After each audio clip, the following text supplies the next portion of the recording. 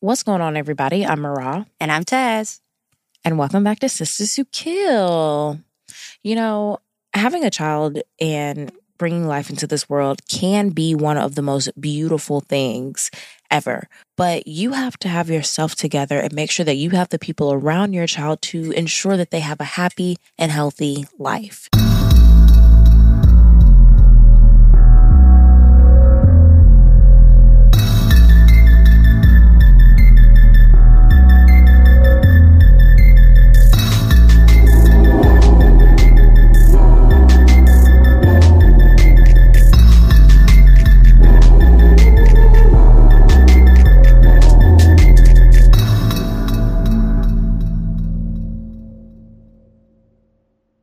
If you're listening to this, you probably already know what I'm about to say, that today is the day for you to start your podcast. You have everything that you need: your computer, a little microphone, and Spotify for podcasters.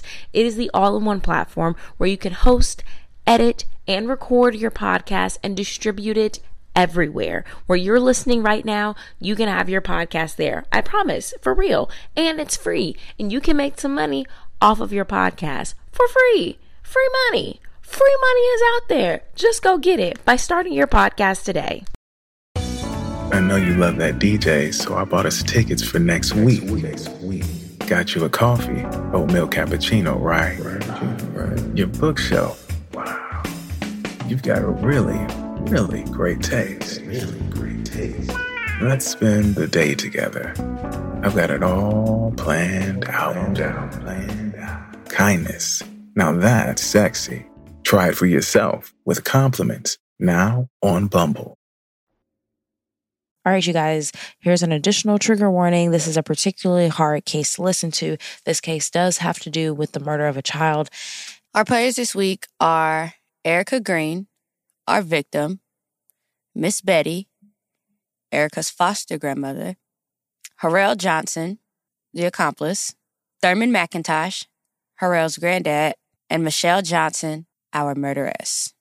Michelle Johnson was born Michelle Marie Pierce on January 9th, 1975. When Michelle was a teenager, she met and fell in love with Larry Green, and the two of them were inseparable. They were teenage sweethearts. When they met, Michelle was like 13 or 14 and Larry was 15. Together, they had 5 children: Jasmine, LaKayla, Alicia, Larry Jr., and Erica. Now, their first baby they had after being together for 3 years. So they were teenagers when they had their first baby. In 92, when she was 17, they found out that she failed to protect 2 of her children from physical abuse. So that means she failed to protect them from somebody else hurting her children. In 93, she gave birth to a child who tested positive for cocaine. And that was when she was 18 years old, and that happened in Illinois. In 1997, under DHS investigation in Oklahoma, while she was pregnant with Erica, who would be their 5th child, she was in trouble for allegedly endangering the welfare of her child number 4. And I believe that's Larry Jr., who was the 4th. During the investigation, DHS employees noted that while she was pregnant with Erica, Michelle was still using drugs. So they knew that she was using drugs while she was pregnant, and they just made a note of it. Now, Larry and Michelle ended up breaking up. That's not the first time, right? 2 of her. No, it's not the first time. The kids were coming out testing positive for drugs. They were coming out of the womb because, they test you. They broke up because Larry ended up having to go to prison. He ended up having to do a 10-year stint. So Michelle, she needed to be out on her own to find herself, and I guess not hold it down. She wasn't a hold it down type of girl. Now, when Larry went into prison, remember, she was still pregnant with their youngest, which is Erica. And when Michelle was 8 months pregnant with Erica, and remember, Dad Larry is in prison, Michelle finds herself in prison, and she gets a little 6-month stay in prison because some sources said larceny, some sources said forgery. I'm just going to go with a little bit of both. So now her other 4 children are in foster care. And she has to figure out what is going to happen to baby Erica. And how it goes is you need to find somebody that will step up and come take the baby, or the system will step in and put the child in foster care. So she's trying to figure out, she's 8 months pregnant, she's about to pop. And so Larry, her ex/baby daddy, gets in contact with his mom. And I'm sure his mother is tired of their shit. I'm sure his mama is tired of their shit. But his mom was like, okay, well, let me reach out to my friend, Miss Betty Brown. Now, Miss Betty was one of those sweet little old ladies who just loved kids. And throughout her lifetime, they said that she fostered like over 200 kids. Now, I don't know if it was like officially fostered or if she was just one of those people that was like, you can just drop off the kids over here and if y'all are having problems, make sure that the kids are safe. I'll make sure that they're taken care of. She just loved them. And so she decided that she was going to pick up baby Erica as soon as she was born. So 5 weeks after Michelle got locked up, on May 15th, 1997, she was taken from the Mabel Bessette Correctional Center in McLeod, Oklahoma. She went to the hospital, gave birth to sweet little Erica Michelle Marie Green, and 2 hours after giving birth, they cleaned her up and sent her right back to prison. Whew. I don't know nothing about birthing no babies, but I do not know if 2 hours would be enough. Mm-hmm. Especially if you got to give your baby up after that. Yeah, I mean, it's our 5th one, so maybe it just slid out. I don't know. No, just like in the attachment of it all. But at this point, like, I'm wondering if she even has any attachment to these kids. Right. So when baby Erica is born, Miss Betty, she goes right up to the hospital. They say, okay, great. She agrees to take care of the baby. She signs a 1-page release form that basically says that you're taking care of the child. As soon as the mother gets out of prison, you will give the child back to the mother. She signs the piece of paper. She shows an ID. They need another form of ID. So she shows her Sam's Club card and they give her baby Erica. Now, Erica was raised in Oklahoma by Miss Betty while Michelle was in prison, and even while Michelle got out of prison, because she got right back on drugs. She was homeless. She was out there hooking around to get her drugs and money.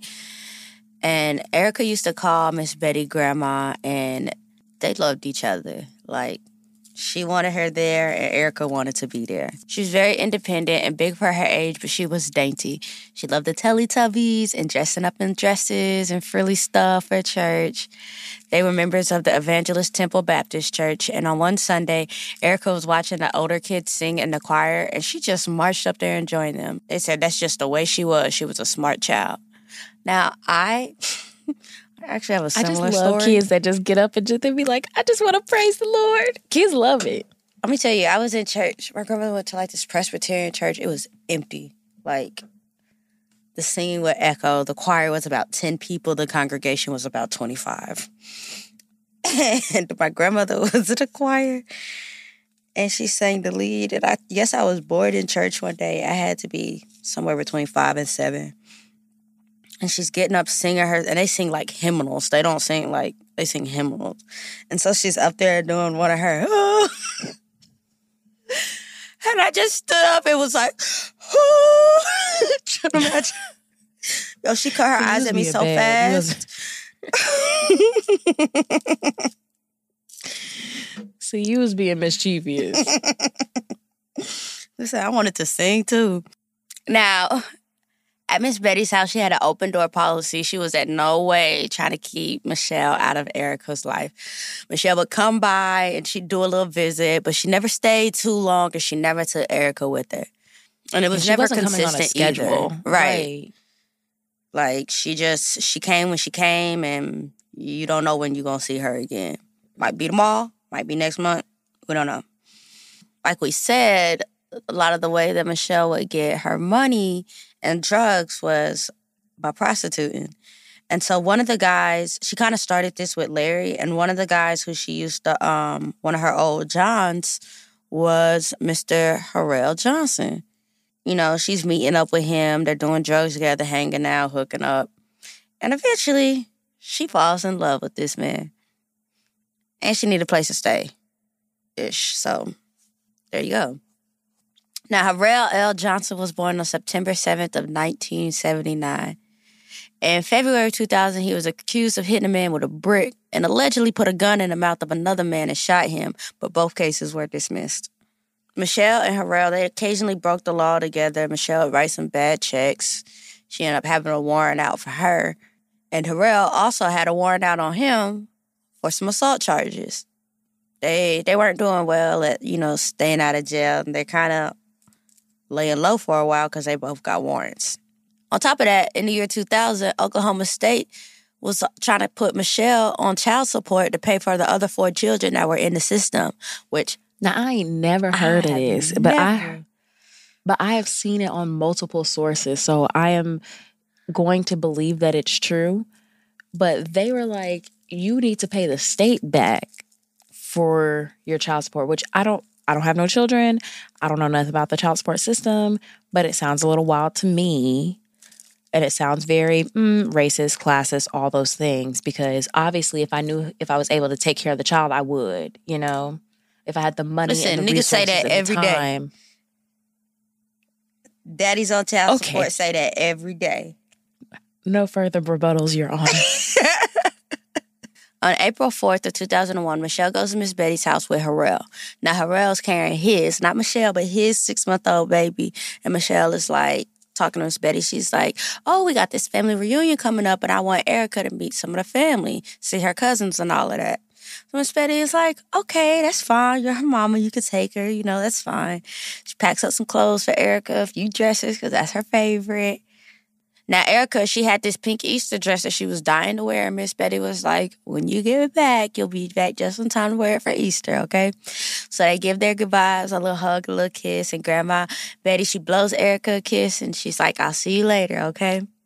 And she was like, I'll see you later. Right. Miss Betty was like, she's just such a sweet girl. She was like, I'll see you later. I love you. But instead of them going to the family reunion or any family reunion, Michelle, Harrell, Erica, and Harrell's 6-month-old drive down to Kansas City, Missouri, and they move in with one of Harrell's cousins, and her name is LaWanda Driscoll.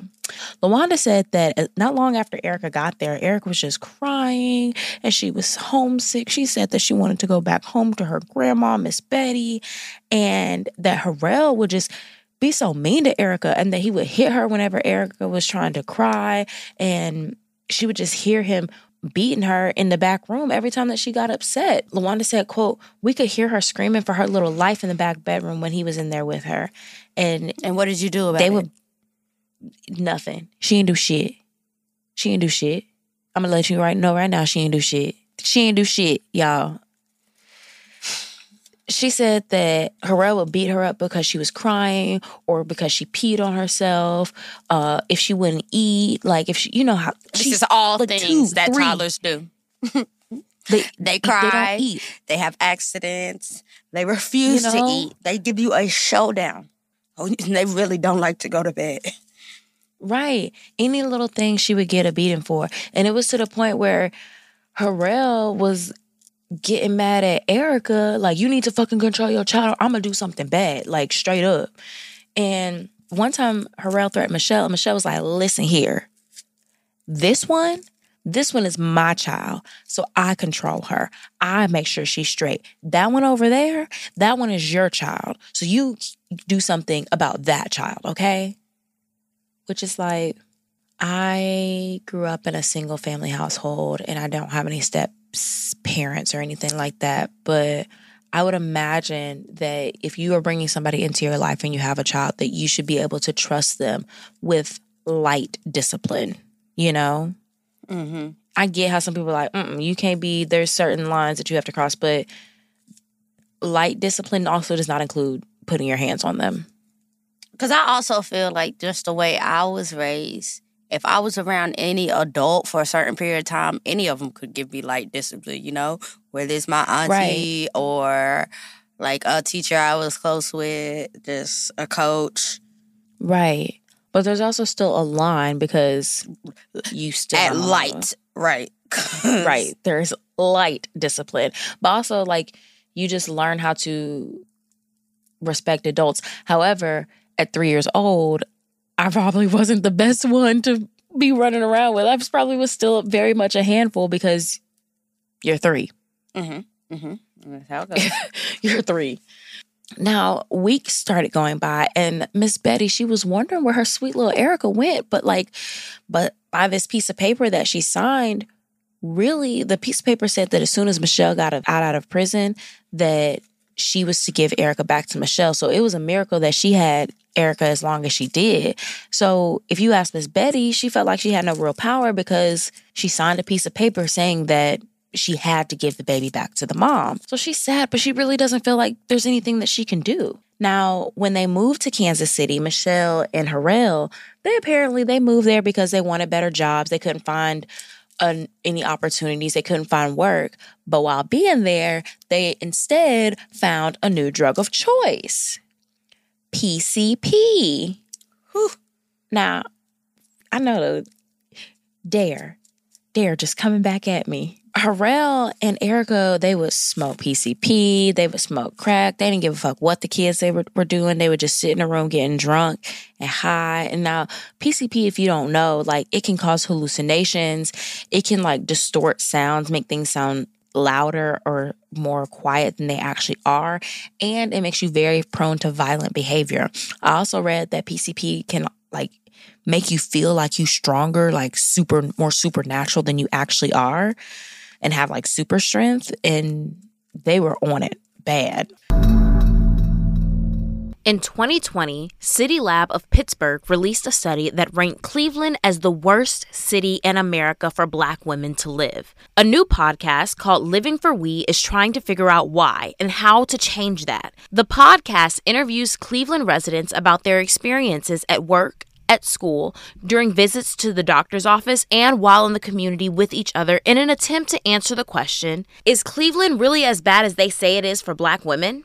Executive produced and hosted by Marlene Harris Taylor, produced by NPR's IdeaStream Media Public in partnership with senior producer Hannah L. Reach of Evergreen Podcasts, and with creative direction and production by Hey Friend Hey. The podcast covers topics like education, healthcare, and workplace challenges for Black women, speaking with guests ranging from age 7 to 94. Episodes regularly include segments with Dr. Angela Neal Barnett, a national award-winning psychologist and professor, about the unfair expectations society places on Black women, asking her for advice on how to cope and, furthermore, how to challenge these ideas. Find Living for We wherever you listen to podcasts and on ideastream.com.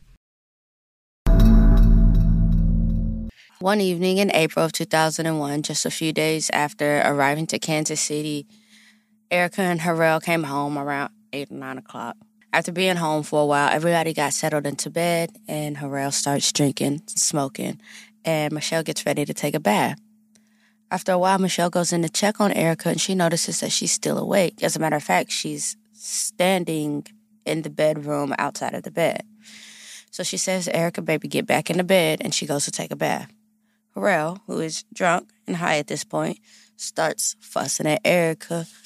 Get in the bed, get in the bed. Erica's not listening. Why? Because she's 3. Harrell goes to Michelle, and he's like, "Erica being bad." Michelle goes back into the room, and she sees Erica still out of bed, and she asks Harrell, what's Erica doing standing up? Harrell's like, "Well, she didn't want to go to sleep. I made her stand up over there." Michelle says, "Let me worry about my kid." So Michelle sits on Erica's bed, and she's like, "Come on, baby, come lay down." Michelle's sitting on the bed at this point, and Erica is standing a few feet away from her. And Harrell is standing behind Erica. Hey, guys, we're about to get into it. So if you want to skip ahead, we'll put it in the show notes of when you can come back. Now, out of nowhere, Harrell lifts up his foot and kicks Erica in the head, and she immediately collapses to the floor and loses consciousness. Her eyes begin to roll to the back of her head, and Harrell continues to beat Erica, kicking her and hitting her with the ashtray. Michelle begins to freak out. In an attempt to revive her, she takes Erica's limp body to the bathtub and splashes her with cool water, hoping that she'll regain consciousness. Erica is unresponsive, and 10 to 15 minutes later, Michelle takes Erica back to her bedroom and lays her on the floor. Erica's still unconscious, but her eyes are no longer rolled back to the back of her head anymore. Michelle kind of sits with Erica on the floor for a while, and she begins singing her favorite song, a Barney song, which I probably imagine is I Love You, You Love Me, and she's just kind of laying with there and kind of being with her baby, and ends up leaving her daughter on the floor and exiting the room. They look at each other and clearly they know that they need to call an ambulance for Erica because what is going to happen? But Michelle looks at Harrell looks at Michelle, and they're both like, I got warrants. So calling not only do anybody, not only do I have a warrant, you have a warrant right now. And I'm fucked up. So I don't think that calling for help for this child is the best option. So they just wait and see what happens. Now, LaWanda, she's in the house. And she said that she heard a loud thud and then she heard nothing else. And she asked Michelle and Harrell, and they were like, oh, she's just upstairs. She's not feeling good. She's sick. For 14 hours, Erica lays on the bedroom floor. She's unconscious. She's unresponsive. Her eyes are no longer rolled to the back of her head, but like she's not moving. And the next morning, Michelle and Harrell, they tried to feed her like unconscious body. And they were like, oh, since she didn't regain consciousness, I guess she's dead. And they're like, okay, what do we do? What do we do? How do we get rid of this body? Because now we're messed up with this kid. So they were like, okay, we have this baby stroller. They put her body into the baby stroller. They wait till it gets dark. The two of them take the stroller, climb out of the window, and Harrell brings a pair of hedge clippers with him. They take Erica's body to a nearby wooded area, and they take off everybody's clothes. Now, they ended up pointing the finger at each other. Who knows who actually took off the clothes, but they then remove all of Erica's clothes because they were like, it's an identifying factor. Allegedly, Michelle disposes of the clothes, and while she's disposing of the clothes, Harrell takes garden shears and he puts them to Erica's head and cuts her head off. He goes deeper into the woods and just tosses her headless, naked body into the woods. He puts her head into 2 garbage bags and throws that ashtray that he beat her with inside of the garbage bag, tosses it in the church dump, and heads home. Michelle's like, okay, what did you do with the body? And he tells her what he did. And Michelle's like, oh, if the garbage on the church lot starts smelling bad, they're going to get suspicious. They're going to search it. They're going to find the head. You need to go get the head and dispose of it a better way. He's like, fine. He goes back, dumpster dives to get the head, wedges it in between like a tire in the woods, and goes back, probably gets high again, and they wait to see if anything comes of it. And I don't know, they probably thought that they really got the fuck away with it. Now, LaWanda asked again about Erica, and they were like, oh, she was just not feeling so good, so she's back at Miss Betty's. We took her back to Oklahoma. And then she was like, oh, okay, well, that makes sense because, the little girl was living in Oklahoma with this Miss Betty character, so maybe that's actually where she is. And this is what Michelle and Harrell tell everybody. They ask about Erica. They're like, oh, well, she's with Miss Betty. I don't have none of my kids, so she's with Miss Betty. She's in the system. She's fine. And it tracks, right? Because she'll never have none of her kids. Exactly. So it's not the craziest thing she's come up with. Right. On April 28, 2001, police get a missing call about a missing older gentleman. This is a Cold Silver, all right? Police are called out to the wooded area to look for this missing man, and they head out into the woods about 6:45 p.m., and something catches their eye. They get closer, and they realize they have stumbled upon the naked, decapitated body of a little girl. Her injuries on the body were bad, and they were able to determine that this little girl was probably about 3 or 4 years old, but that's all that they know.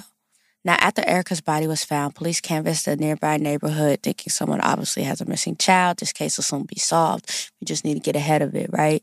They're knocking on door to door, asking, is anybody missing a missing toddler? Has anybody heard anything going on? They even knock on LaWanda's house, where this all happened, and Michelle answers the door and talks to the police. When they asked her, was there any suspicious activity in the neighborhood lately, she says, you know what? I did see a strange black male wandering through the neighborhood the night before. Anything else, ma'am? No, that's all that Police don't look much further into what she said. They go back to investigating, and they test the ashtray that was found next to her body, but it comes back with nothing, no DNA evidence or anything. Now, the police, they were doing multiple searches. People from the community were coming out in the woods, trying to help them find this baby's head. On May 1st, a volunteer named Billy Stegall is out here. Billy was a retired postal worker, a veteran, father of 5, grandfather of 7, and he had a few mental health issues. He heard voices and had visions, and he would often involve himself in investigations with the police over the years. Like, oh, I've got a tip for you. I've got a da-da-da-da, I can help you. I'm having premonitions. Police had cornered off one area of the woods to go in this certain direction and look for her head, but instead, Billy starts heading in the opposite direction. He sees a reporter and a cameraman, and he says, hey, follow me. So he walks around with this cane, and he's moving around with this cane, pushing stuff in and out the way, walking or whatever, and finally he spots an old tire. Inside this tire is a trash bag. Inside this trash bag is another trash bag covered in flies, and inside that trash bag was his baby's head. I know you love that DJ, so I bought us tickets for next week. Got you a coffee, oatmeal cappuccino, right? Your bookshelf. Wow. You've got a really, really great taste. Let's spend the day together. I've got it all planned out. Kindness. Now that's sexy. Try it for yourself with compliments. Now on Bumble. Streaming October 6th on Paramount+. First place I learned about death was a pet cemetery. Dead things buried in that land would come back as something else. Something's wrong with Timmy. He needs time to adjust. That's not Timmy. Something's talking through him.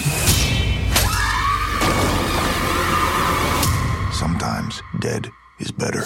Pet Cemetery, Bloodlines, rated R, streaming only on Paramount+. Now, people begin to suspect him of Erica's murder because how did you know where to go? He's interrogated by the police. His trash was confiscated. They followed him. They did a background check on him. And baby, I just got a gift, okay? You know what I'm saying? They was Don't know what the good Lord just gave me. They said, how did you know where to look? And he says, she appeared like a shadow and said, help me. Now, for all this... You know what? Sometimes I do, like, when I'm missing things, this is going to sound crazy, but sometimes when I'm missing things, it'll come to me in like a daydream. And I'm like, oh, shoot, my headphones are in the pocket of this, underneath this, underneath my bed. So it's not the craziest thing I've ever heard. Right. I definitely believe it. Definitely believe in premonition, so me neither. But yeah, he was like, she asked for help, I gave her the help. He told the police that he walked the area where her body had been found and started looking, and after 5 hours, he found it. Not only did they find the baby's head, but they also found the ashtray that she was hit with. They test the ashtray, but comes back with no DNA. 6 feet into this wood lay a cross for the body of this unknown 3-year-old child. This is kind of shocking to police. Like, how do we still not have any information? Somebody is missing their 3-year-old daughter. No police report, no missing child, nothing. Nothing. Like, it's not making sense. You're going to know if your 3-year-old child is missing. Somebody's going to know a 3-year-old's not there, Right.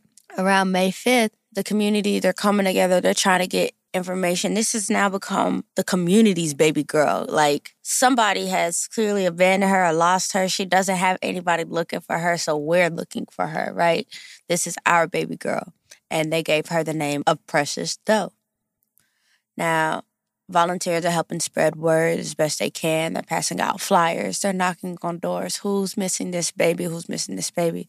They talked about it on the radio, on the news, in the newspapers. They even raised money to give this girl a memorial in Hibbs Park, which is close to where her body was found. This is around the time when they gave her moniker Precious Doe, as opposed to just a Jane Doe. Right. And they started using Precious Doe throughout all the news coverage of her from here forward. Because we don't know what to call her. She's just this missing baby. Right. And since she's so young, it just doesn't feel right to just call her, Jane Doe, a little precious baby that didn't deserve the fate that she clearly met. Now, while all this is going on, all this searching, trying to figure out what's happening, Michelle and Harrell, they live in various places. They move from here to there, everywhere. Wherever the drugs going, they're going. 8 months after Erica passed away, Michelle and Harrell had their first child together. So if she had that child 8 months after Erica died, there is a chance that she was pregnant when Erica was murdered. And again, every time that they moved around, people would ask, like, oh, where's Erica? How's she doing? How's, baby number 5 out of right now you got 6, because she's about to have a few more, just letting y'all know. And they're like, oh, of course, she's with Miss Betty. And they're like, okay. And, people are seeing the media throughout the years, but nobody ever really comes forward. At one point, when they were searching for Precious Doe and they were having vigils out there, Michelle went to a vigil and she was handing out flyers like she was part of the community trying to figure out what happened to this baby. That would have been the first thing that I looked at if I was the police. Everybody out here that's so involved, I need to question all of y'all. And if you're a good person, then you know why they're questioning you, so you wouldn't have a problem with it. So shortly after, one of the places that they went was to Kansas City. Several weeks later, LaWanda hits up Michelle and she's like, yo, this Precious Doe kind of look like Erica. What do you think? And Michelle's like, no, Erica's right here. That can't be Erica because I got Erica. They on the phone, so of course you don't know. Now, while all this is going on, the activists are really getting stirred up. They're really being involved. This dude named Alonzo Washington, he decided that he was going to raise money. He raised $33,000 and he released a comic about Precious Doe, just trying to stir up any type of talk about her to see if anybody had any information. He pledged that each year he would put an ad in the paper to just keep her name in the light. Now, Alonzo, he is a martial artist and comic book sketch artist, and he very much gives me Grand Rising, but I'm not going to talk about him. He decided that crime fighting is what he says, that over the years he's done a lot of crime fighting, and he has actually been involved with raising money and helping to solve multiple cases. Throughout 2001, police are exploring dozens of different avenues. They're trying to identify her. They're testing her DNA against a missing girl in Tacoma, Washington. They had a sketch artist sketch out what she looked like each year, trying to figure out what she looks like, how she may have grown. So if anybody could identify her. And they really couldn't. In December of 2001, they actually had a proper funeral for Precious Doe, and she was buried at the Memorial Park Cemetery. And after that first year, everybody just went back to normal. Like, the case went ice cold. Nobody could figure out who this girl was and what happened to her. And then on April 1st, 2002, Michelle and Harrell get married, girl. Married in an Oklahoma courthouse. I don't know. They got married at the courthouse, but they actually weren't at the courthouse to get married. They were at the courthouse because Harrell had a hearing for his assault charge. And they was like, you know what? Let's just do it. Let's go get married. Let's just go into the other office, go down the stairs, and let's go get married right now. We already got a kid together. They end up having 2 other children together as well. So 3 kids together total. And again, every time she would say, oh, Erica's staying with another relative. One time, they said like the whole family was on the phone. Like all the kids, they were just on the phone, like on a 6-way conversation. And Jasmine, one of her older kids, was like, where's Erica? And Michelle just kept talking like she didn't even hear the question. She's like, yeah, girl, we da-da-da-da-da. Where's Erica? And then we decided we was going to go to the mall and da-da-da. Just completely ignored the question. Everybody had a different story. So some people knew that she was living with Miss Betty. Some people thought that she was in the system. Some people thought she was just with another family member. Some people said that she was adopted and was living with another family. Nobody had the same answer. And it also helps because she's like spread across these states. It's Oklahoma, Missouri, Illinois, all of this. You know what I mean? Like, how you go? You can't even keep up with her. How can she keep up with a kid? And so it makes people are like, oh, okay, that's on brand for you, you know? In 2002, Harrell's grandfather, Thurman McIntosh, had been seeing news coverage of Precious Doe all over the place. And he starts to remember his now granddaughter-in-law, Michelle, had a daughter, but he hadn't seen her recently. He even suggested to Harrell that Precious Doe was Michelle's daughter and that they had killed her. And Harrell was like, no, her death was an accident. So it's kind of like, what are you saying, boy? So Harrell ends up going to prison, unrelated. And he's talking to his granddad on the phone, and he was like, yeah, she has something on me that can put me away for a long time. Harrell's grandfather starts becoming suspicious of the two of them and begins to read letters that Harrell wrote to Michelle while he was in prison. And these letters are also insinuating that Harrell had done something that he previously regretted. Now, after Harrell got out, he's reminded how him and Michelle used to argue. And at the end of it, Michelle's always like, you better watch how you talk to me because I can go to police at any moment. Watch what you're doing, okay? I'll give you life in prison so quick, boy, don't even fucking play. Mm-hmm. Thurman did call the tip line that was set up for Precious Doe, but I guess there was just a lot going on and nobody ended up following up on it. But I think the unfortunate part is he didn't just call once or twice. Grandpa Thurman called that tip line about 50 times trying to give information about Erica. And I heard that it was just very confusing. I think this man had a stroke at some point, and so it was hard for him to get his facts together. That makes more sense, because I was really wondering. That makes more sense to me. It was something... Old folks, once they have a stroke, even when they're trying to make sense, they can't even remember what they're trying to tell you. And it would just be like certain facts are off, right? Like he'd be like, the baby... He would be like, the baby was in this location, but it was like, that wasn't actually where she was.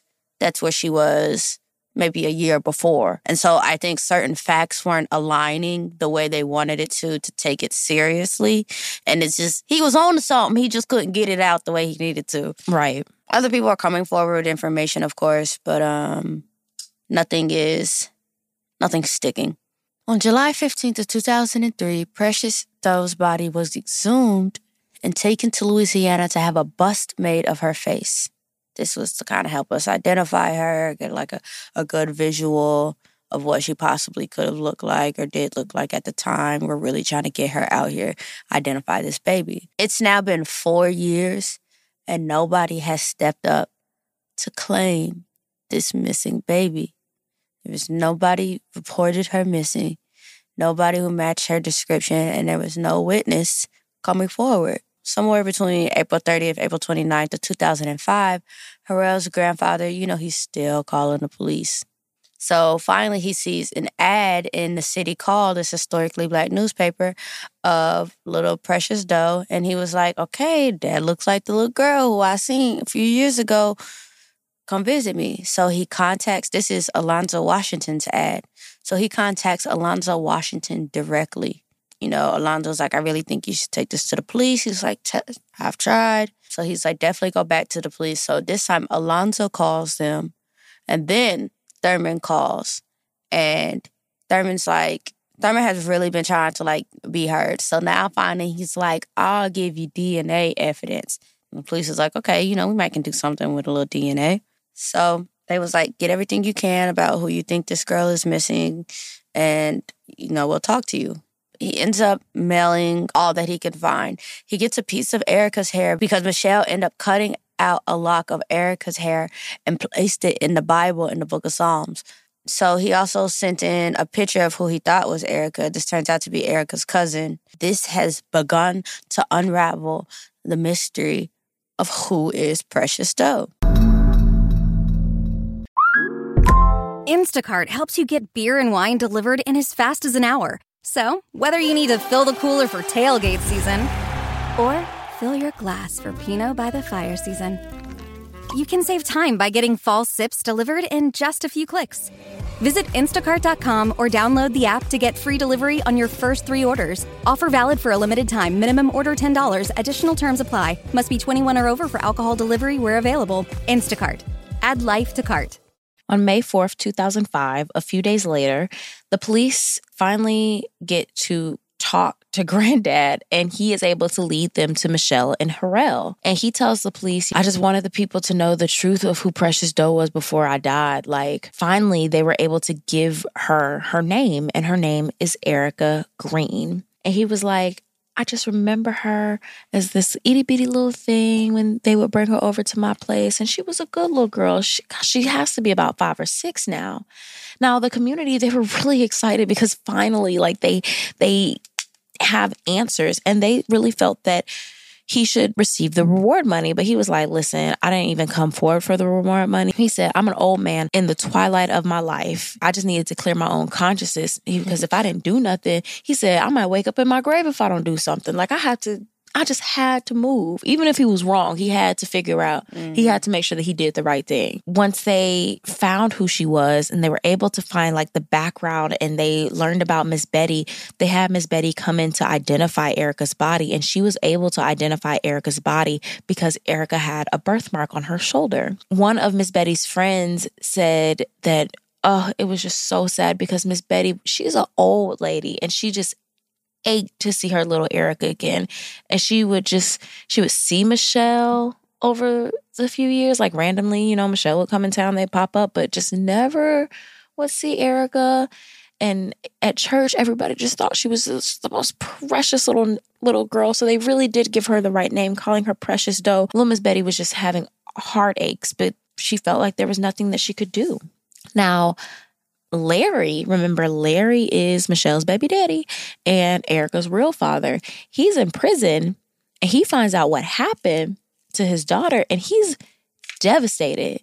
He's like, listen, Erica wasn't the type of child to act up. She wasn't a crybaby. She was the kind of girl that anybody wouldn't mind taking care of. And she was just smiling all the time. I'm not really sure how he knew this since he's been in prison her entire life. But, he probably knew from the phone calls. The police were finally with Miss Betty. Because he set that up. Yeah, he set it up since it was his mama's friend. But, the police, but he's pretty pissed about hearing what happened. Now, as he should be.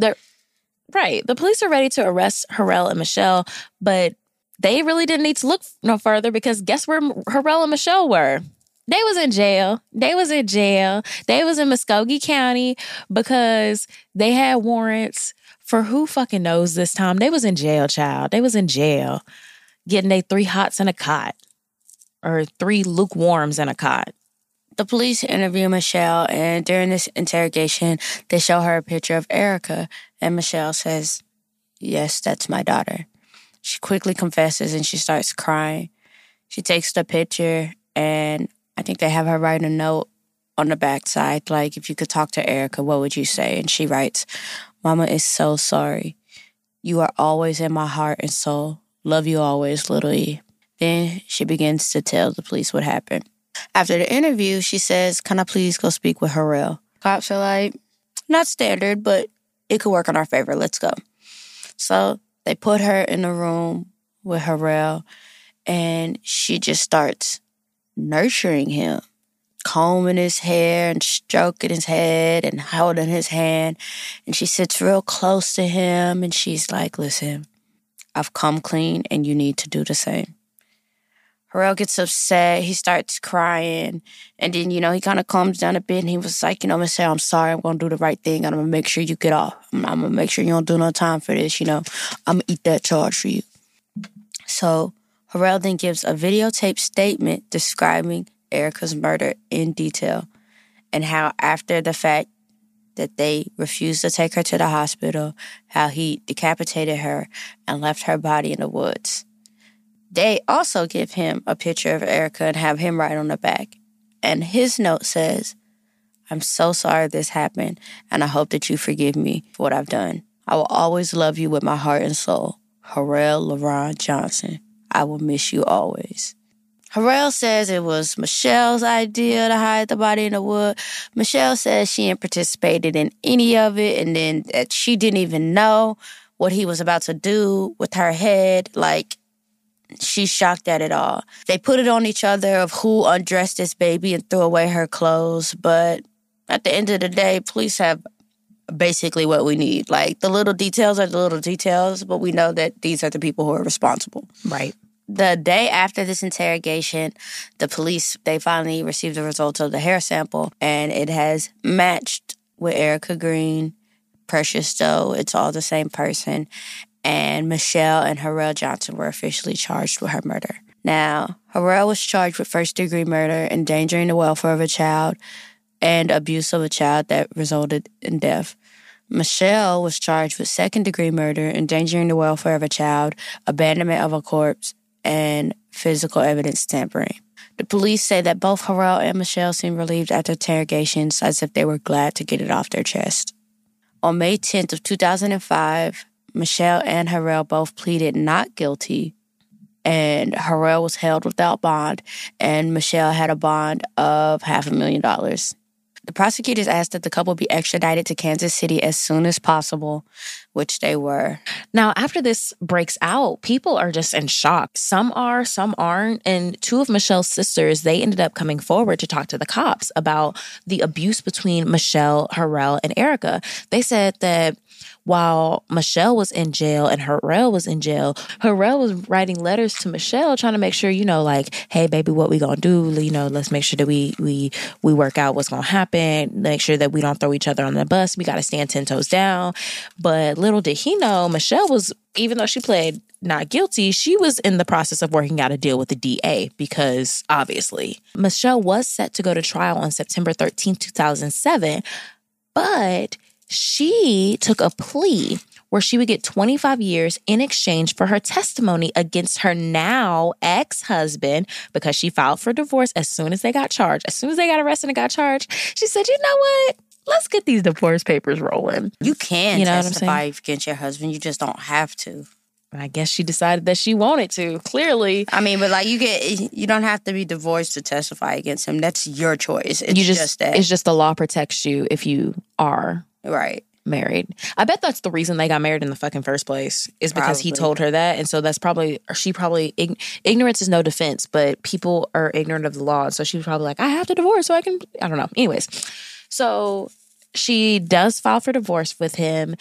She decides that she is going to testify against him because, if she did go to trial, even though she wasn't going for, first-degree murder, she still had the ability to get life in prison. So she decided that she was going to plead guilty to second-degree murder, child endangerment, abandonment of a corpse, and tampering with evidence. She also admitted that she knew that Erica was badly injured. She admitted that she knew that Erica needed medical attention, but once the body was laying there and she was unconscious, she did nothing to help her. The thing about Erica and Harrell was that Harrell wanted to take it to trial because he was fighting the fact that it was first-degree murder. They both said that they did it. And so even though they're both telling the story, there's slight discrepancies between the two, like how they have different stories about how long Erica was laying on the floor. They have discrepancies between how long it was that she was alive or that she was actually dead. But even though they had minor conflicts in their story, they were so minor that it really didn't make a big difference because both of them were on the run for the police and both of them were involved in this really, really heinous crime. So she agreed that she was going to testify against Harrell, and then Harrell found out.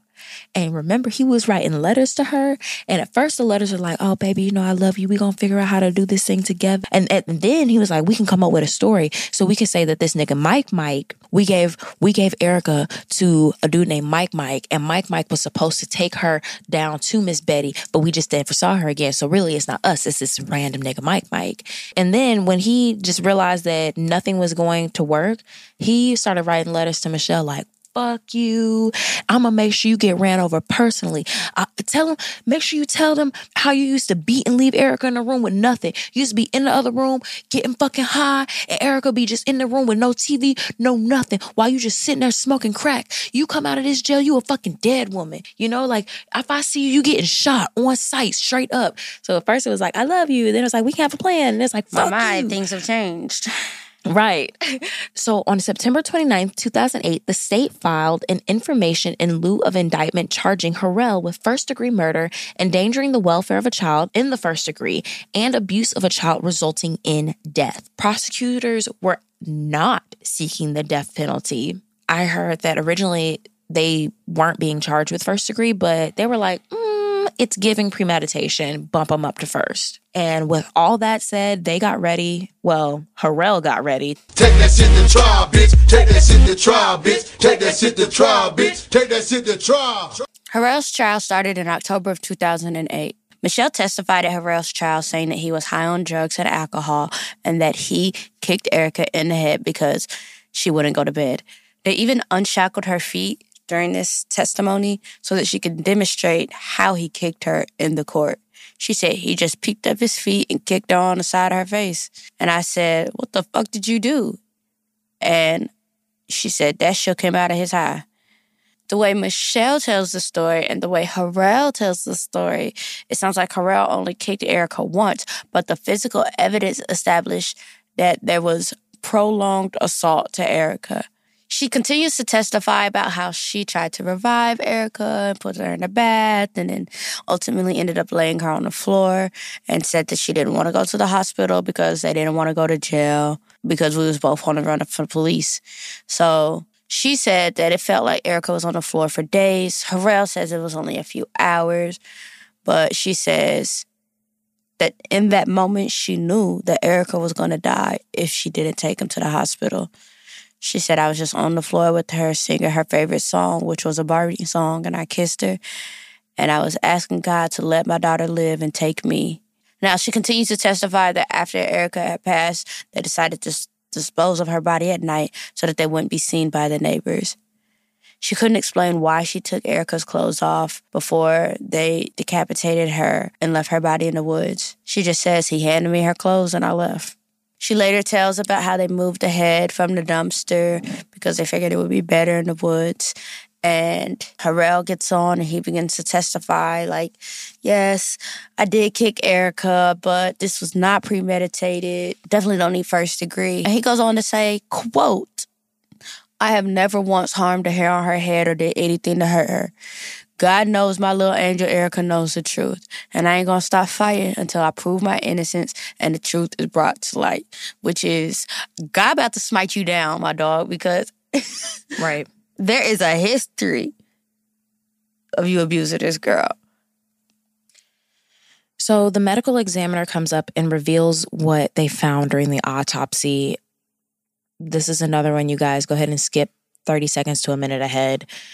The autopsy reveals that she suffered multiple injuries to the head. There is no way that he kicked her one time. There were several oval-shaped defects and some slit-like defects in various areas of her scalp and face. The forensic pathologist said that the injuries were consistent with a kick or kicks to her head. Her skull itself was intact, but inside the skull was a small amount of hematoma, which is basically a blood clot, and large areas of hemorrhaging.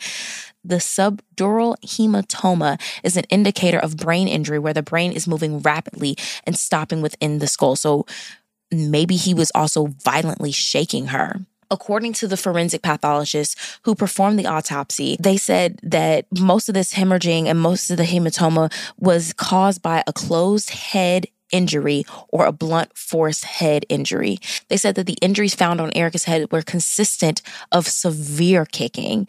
And he noted that her head bore multiple points of impact on different surfaces. So there's no way that a single kick took her out. A pediatric neurosurgeon also took the stand, Dr. Gregory Horning, and agreed with the pathologist and also testified that Erica could have possibly survived for at least 10 hours after the attack, and she could have survived the entire thing if medical personnel was called. He said that not getting her medical attention was ultimately the cause of her death. LaWanda took the stand, even though, like, honestly, straight up, LaWanda, bitch, you should have got a couple charges. Like, you should have got a couple charges, but okay. But she hits the stand and she testifies how she would hear Harrell and Michelle arguing all the time, how one time Harrell yelled to her, you better get your daughter, I'm going to do something bad. And then a week later, she hears this big bang and doesn't ever see Erica again. And she talks about like what we told you, that they just told LaWanda that she was sick. LaWanda said that Michelle had an excuse for everything and they would believe her. So in the end of it, Harrell was found guilty on all 3 charges, and it only took the jury a few hours to deliberate. After the trial, a couple of people had some things to say. Marcy Williams from the Precious Doe Committee said, "You married the man that murdered your child? How could anybody have sympathy for you? She married him. She had more kids by him." I think what she said today is probably some guilt, but I don't think there's remorse there. Not by a long shot do I believe she's remorseful at all. Michelle says after the trial, "When I close my eyes, I see it. I heard my daughter take her last breath. I just told her that I'm going to take care of her sisters and brothers and do what I can for them and what I couldn't do for her. I ask myself every day, why? Why didn't I help her? That's a mother's instinct to protect her child. Why didn't I do what I was supposed to do for my child? No drugs, no men. Nothing should be more important than your child." You took the words right out of my mouth. I agree, girl, but, you know, hindsight is 2020. But, right. And I was talking to this girl yesterday when I was at that cookout, and I was telling them, you know, I don't have any kids. I'm an only child. Out of my cousins, I'm the youngest. Like, I really don't have experience around kids. Kids love me. I'm definitely a baby magnet, but, like, I just don't have real experience with kids.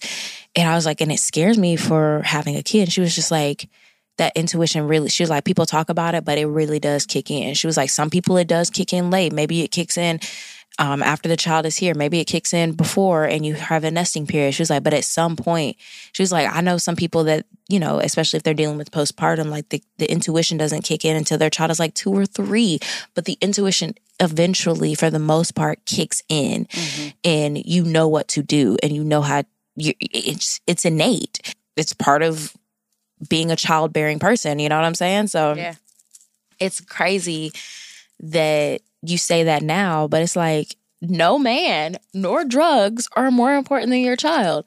I'll give up weed so quick for a kid if I needed to. You know what I'm saying? Like, weed ain't shit. You know what I'm saying? There's nothing like what it do. Compared to a child? What? I promise I want my baby so much more than I want anything else. She also questions Harrell, you know? She's like, I have so many questions that only he can answer. Like, why? Just why? Why did you feel like you had to cut her head off? She says, the newspapers, they say I was down there when this happened. I wasn't down there. She later ends up thanking the community for helping find her daughter, for giving her a name, for loving on her, for burying her, doing all the things that she should have did as a mother. Thank you, community, for taking over what I should have been doing. I mean, the entire state was taken over. Yeah. All your other kids, too. States. States, right. Because at this point, she has a total of 8 children. Remember, she had 5. Erica was her 5th with Larry. And then she ended up having 3 with Harrell. Girl. So Harrell ended up getting life in prison without probation or parole for murder in the first-degree charge, 4 years for imprisonment and endangering the welfare of a child, 25 years for child abuse resulting in death, and the circuit court ordered that these sentences be served consecutively, and Michelle was convicted of second-degree murder and got 25 years. Now, Miss Betty said, I'll be sitting listening to the preacher praying that justice be served because they need just what they gave her. Whatever you give, you should receive. You take a life, somebody should take yours. And if I'm wrong, I hope God forgives me. That's gotta be a hard place to be. But, like, the thing is, y'all didn't give Miss Betty, y'all gave her a piece of paper, signed that baby to her with her ID and a Sam's Club card. You didn't give her a point of contact with somebody with the state. You didn't give her somebody to reach out to if she had concerns. She was only told and instructed that when the mom says, give me the kid, you give her the kid. Mm-hmm. So, Miss Betty, I don't blame you. LaWanda, you and I have an issue. But like Tazzy said, Harrell was found guilty, and he decided, of course, that he was going to appeal. And he was going to appeal on the grounds of insufficient evidence and finding the guilt beyond a reasonable doubt for the murder in the first degree. Remember, he's saying that it was not premeditated. He's saying that they failed to produce evidence that Harrell knowingly caused Erica's death. So he didn't knowingly kill her, you know, dismembering a corpse, getting rid of evidence, all those things, fine. Now, remember, first degree is if a person commits the crime of murder in the first degree, if he knowingly causes the death of another person after deliberation upon the matter. And that was his thing. He was like, I didn't deliberately kill her. Like, I didn't say plan to kill her. I didn't plan. But the thing that you guys know and we know is that planning can be an instant. You may not have kicked her in the head thinking that you were going to kill her, but when you continued to hit her, when she screamed and you continued to hit her, that was you planning to do it. When she was laying there unconscious and you decided not to get her medical help, that was a plan. You said, you have warrants, I have warrants, let's not call the police. That is a plan. So yeah, it is murder in the first degree. And you tried to cover it up, not just at the time, you covered it up for 4 years. And you just don't have to sit with that first degree murder because you're playing in our fucking faces right now. Right now, Harrell is located at the Jefferson City Correctional Center in Jefferson City, Missouri. Michelle is located at they're gonna make fun of me, Chillicothe Correctional Center in Chillicothe, Missouri. I'm sorry. I know I said it wrong, okay? In April of 2010, Larry, the father, he's finally out of prison after he did his 10 years. And he decides that he's going to file a lawsuit against the Oklahoma Department of Corrections. And the reason for this is because they needed to put systems in place, because how do you have a child that's born in prison and you have no idea where the child is going, the welfare, who's going to get custody of the children, like what is happening to the child while the parent is incarcerated. He also thought that the Department of Corrections and DHS should have clear communication over which child or what should happen to a child that is born when the mother is incarcerated. Now, the DOC spokesperson is like, when it comes to this, like, we don't do anything. You know, like, we ask them to have somebody there to come pick up the child. They pick who is going to pick up the child, and we give the child away. Now, that is a direct quote from him, Mariah. Oh God, this is a direct quote, Tazzy. This is a direct quote. Okay, I'm going to read the direct quote, guys, because I did not think this was a direct quote. I felt like you didn't. I felt like you thought that was me. That's not me. That's a direct quote. Okay, you guys, I'm about to read y'all this direct quote. Straight from the script. Jerry Massey, an Oklahoma DOC spokesperson, says, when it comes to situations like this, we don't do a damn thing, end quote. I really didn't want that to be a direct quote, Tazzy. Wow. Yep. And when he says situations like this, he's referring to kids born in prison. Right. Basically, not his problem. Right. Not his department. That ain't on us. And basically, when they talked to DHS, the Department of Human Services, they were like, it doesn't matter because, quote, we don't deal with this. And basically, it's because they step in if there's nobody to claim the child. But if somebody is there to claim the child, then DHS doesn't step in.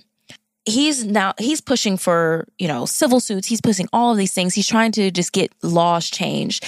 And the lawsuit was settled in 2013. And the DHS, DOC, and the University of Oklahoma Medical Center, where Erica was born, they agreed to adopt new procedures to ensure that babies born to mothers in prison will be referred to DHS to plan for a safe placement of the newborn before the baby leaves the hospital. It seems like that should already be the case, but it's always got to be some traumatic shit for y'all to do the right thing and realize that, maybe we should fix this. And this new rule and these new policies are called Erica's Rule. So now they have to make sure that children have proper placement and the people that they are placed with have the proper resources to take care of the baby and have somebody, a point of contact to reach out to if there are any concerns whatsoever. Also, and even procedures of giving the child back to the mother, like right, because Erica was this now a fit situation, right? Because Michelle was not. The issue wasn't who she was placed with, right? Miss Betty was fine. It was the fact that Michelle has so many kids that there's a laundry list of her endangering these children. Yet she has the ability to go pick up this child whenever she wants, and she has the right to do so. When you can't go pick up your other kids from the state because you have lost the custody. Now, Larry was also compensated. He got himself a monetary sum, but that monetary sum was undisclosed. I bet he did. That is the story of the murder of Precious Doe, her real name, Erica Michelle Marie Green. Ooh, that was a sad one. All right, y'all, it's time for... Well, I'm not black. I'm OJ. I didn't do it, but if I did, this is how I would have got away with it. I ain't do it, but if I did, instead of sitting there praying to God that he take you instead of your daughter, how about you take your daughter to the hospital and God can take you to jail, not take your life, okay? You know what I'm saying?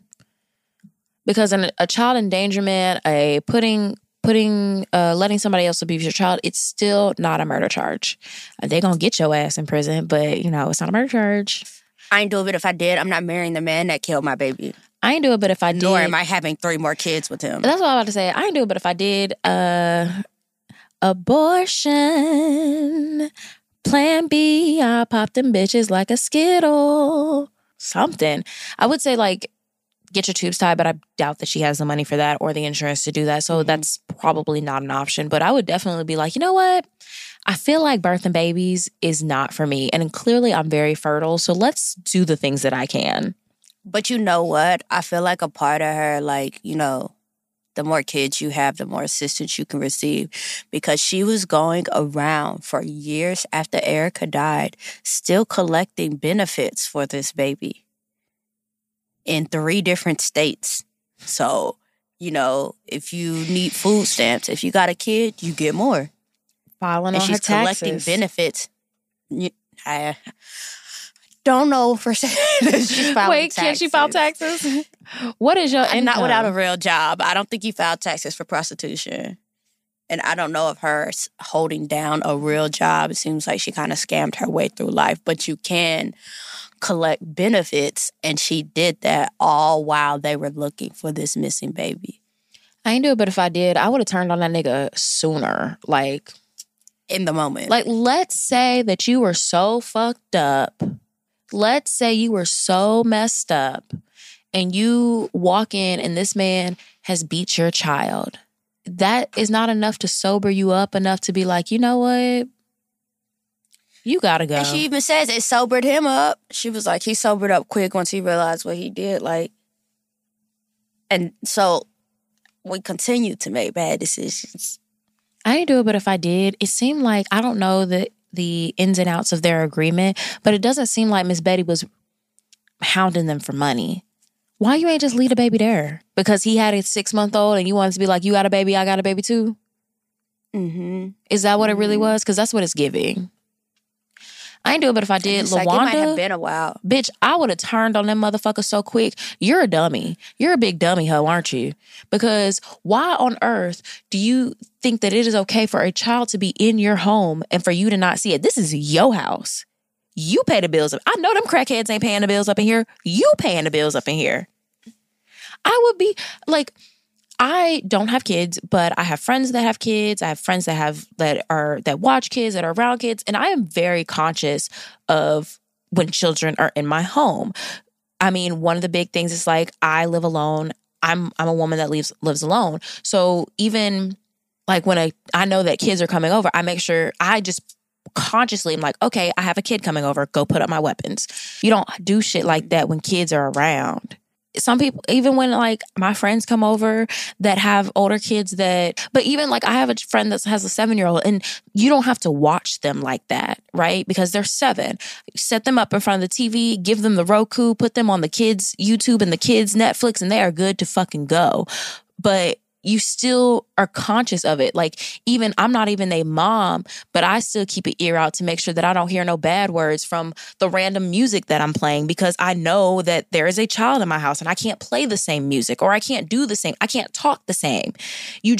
And I would know if a child is in my house and did not leave and did not walk out of the house. Are you kidding me? Or even before, she was like, I could hear that baby crying. I could hear him being you can testify against him being abusive to this child. Did you go get the kid? Y'all high as hell. Let me get this baby. Come here, little baby. They acting up. Let me take you outside to the park that's across the street. Let me just take the baby to the park across the street while your parents are in there getting fucked up. I feel like you're giving her the benefit of the doubt, thinking that she's not also high.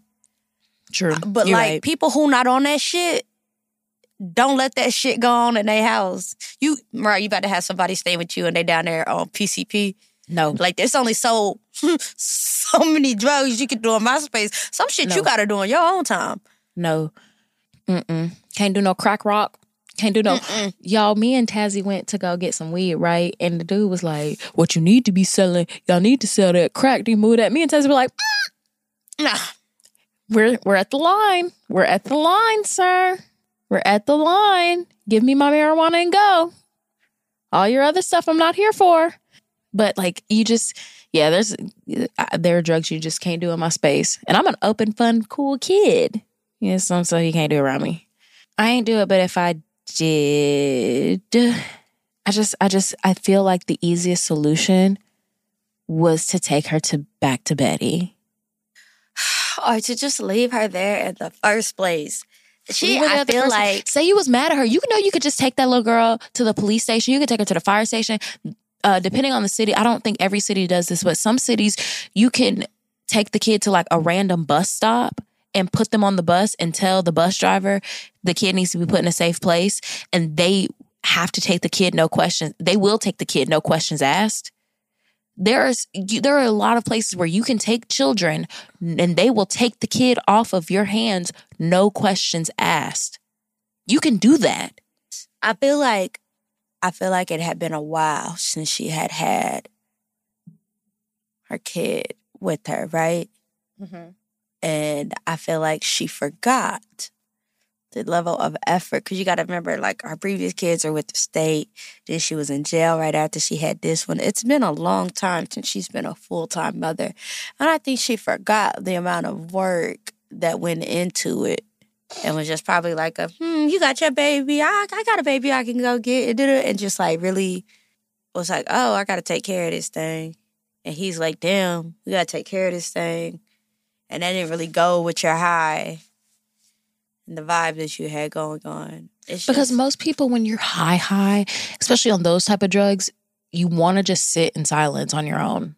You want to sit down. You want to be in a dark corner. You don't really want to do nothing. You don't want nobody to mess with you. And like we said earlier, PCP gives you those hallucinations. They distort sound. So even if she was in there freaking just playing with her dollies, it's going to sound like she's screaming, you know? Things you just don't do. I ain't do it, but if I did, I wouldn't have done it. Yeah. It's a baby. It's a kid. That baby ain't do nothing to you but be a kid. And being a kid, kids are annoying. I'm not here to tell you that kids are not annoying. Because kids every single one of them. I mean, they just are. It's a fact of life. It's a fact of life. And they're supposed to be. Because they're learning. And your job as the adult is to help shape them to mold them into a person that is a little less annoying and knows how to control their emotions, knows how to pay attention, learns. When I was working at that school and I had 3-year-olds, I did not like working with 3-year-olds because it just wasn't for me to have a big group. Some people, it's because they are learning how to sit down. They are learning how to raise their hand. They are learning how to take turns. And it's frustrating. It's frustrating. Mm-hmm. It's not for everybody to do like in a teacher setting. But if you are a parent, guess what?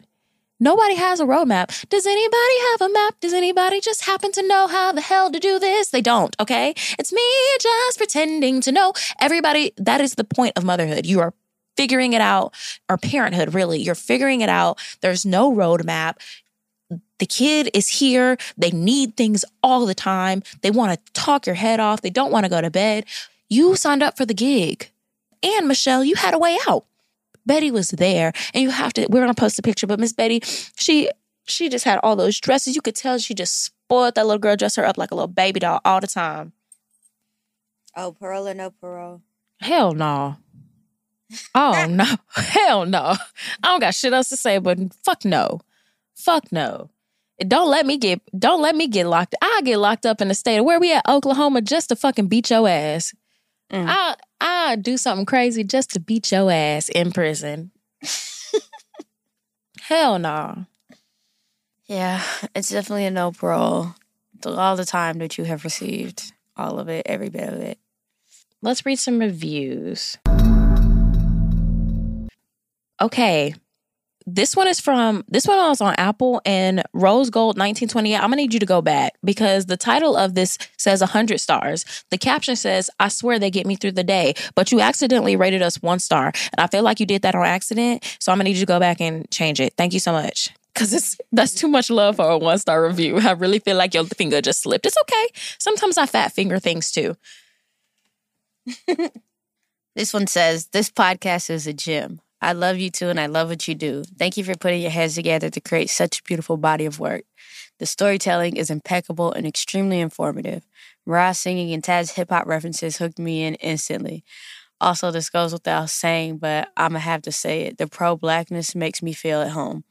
You've gained a forever supporter, and I look forward to more of your episodes. Listening from Inglewood, California. Love, Mimi.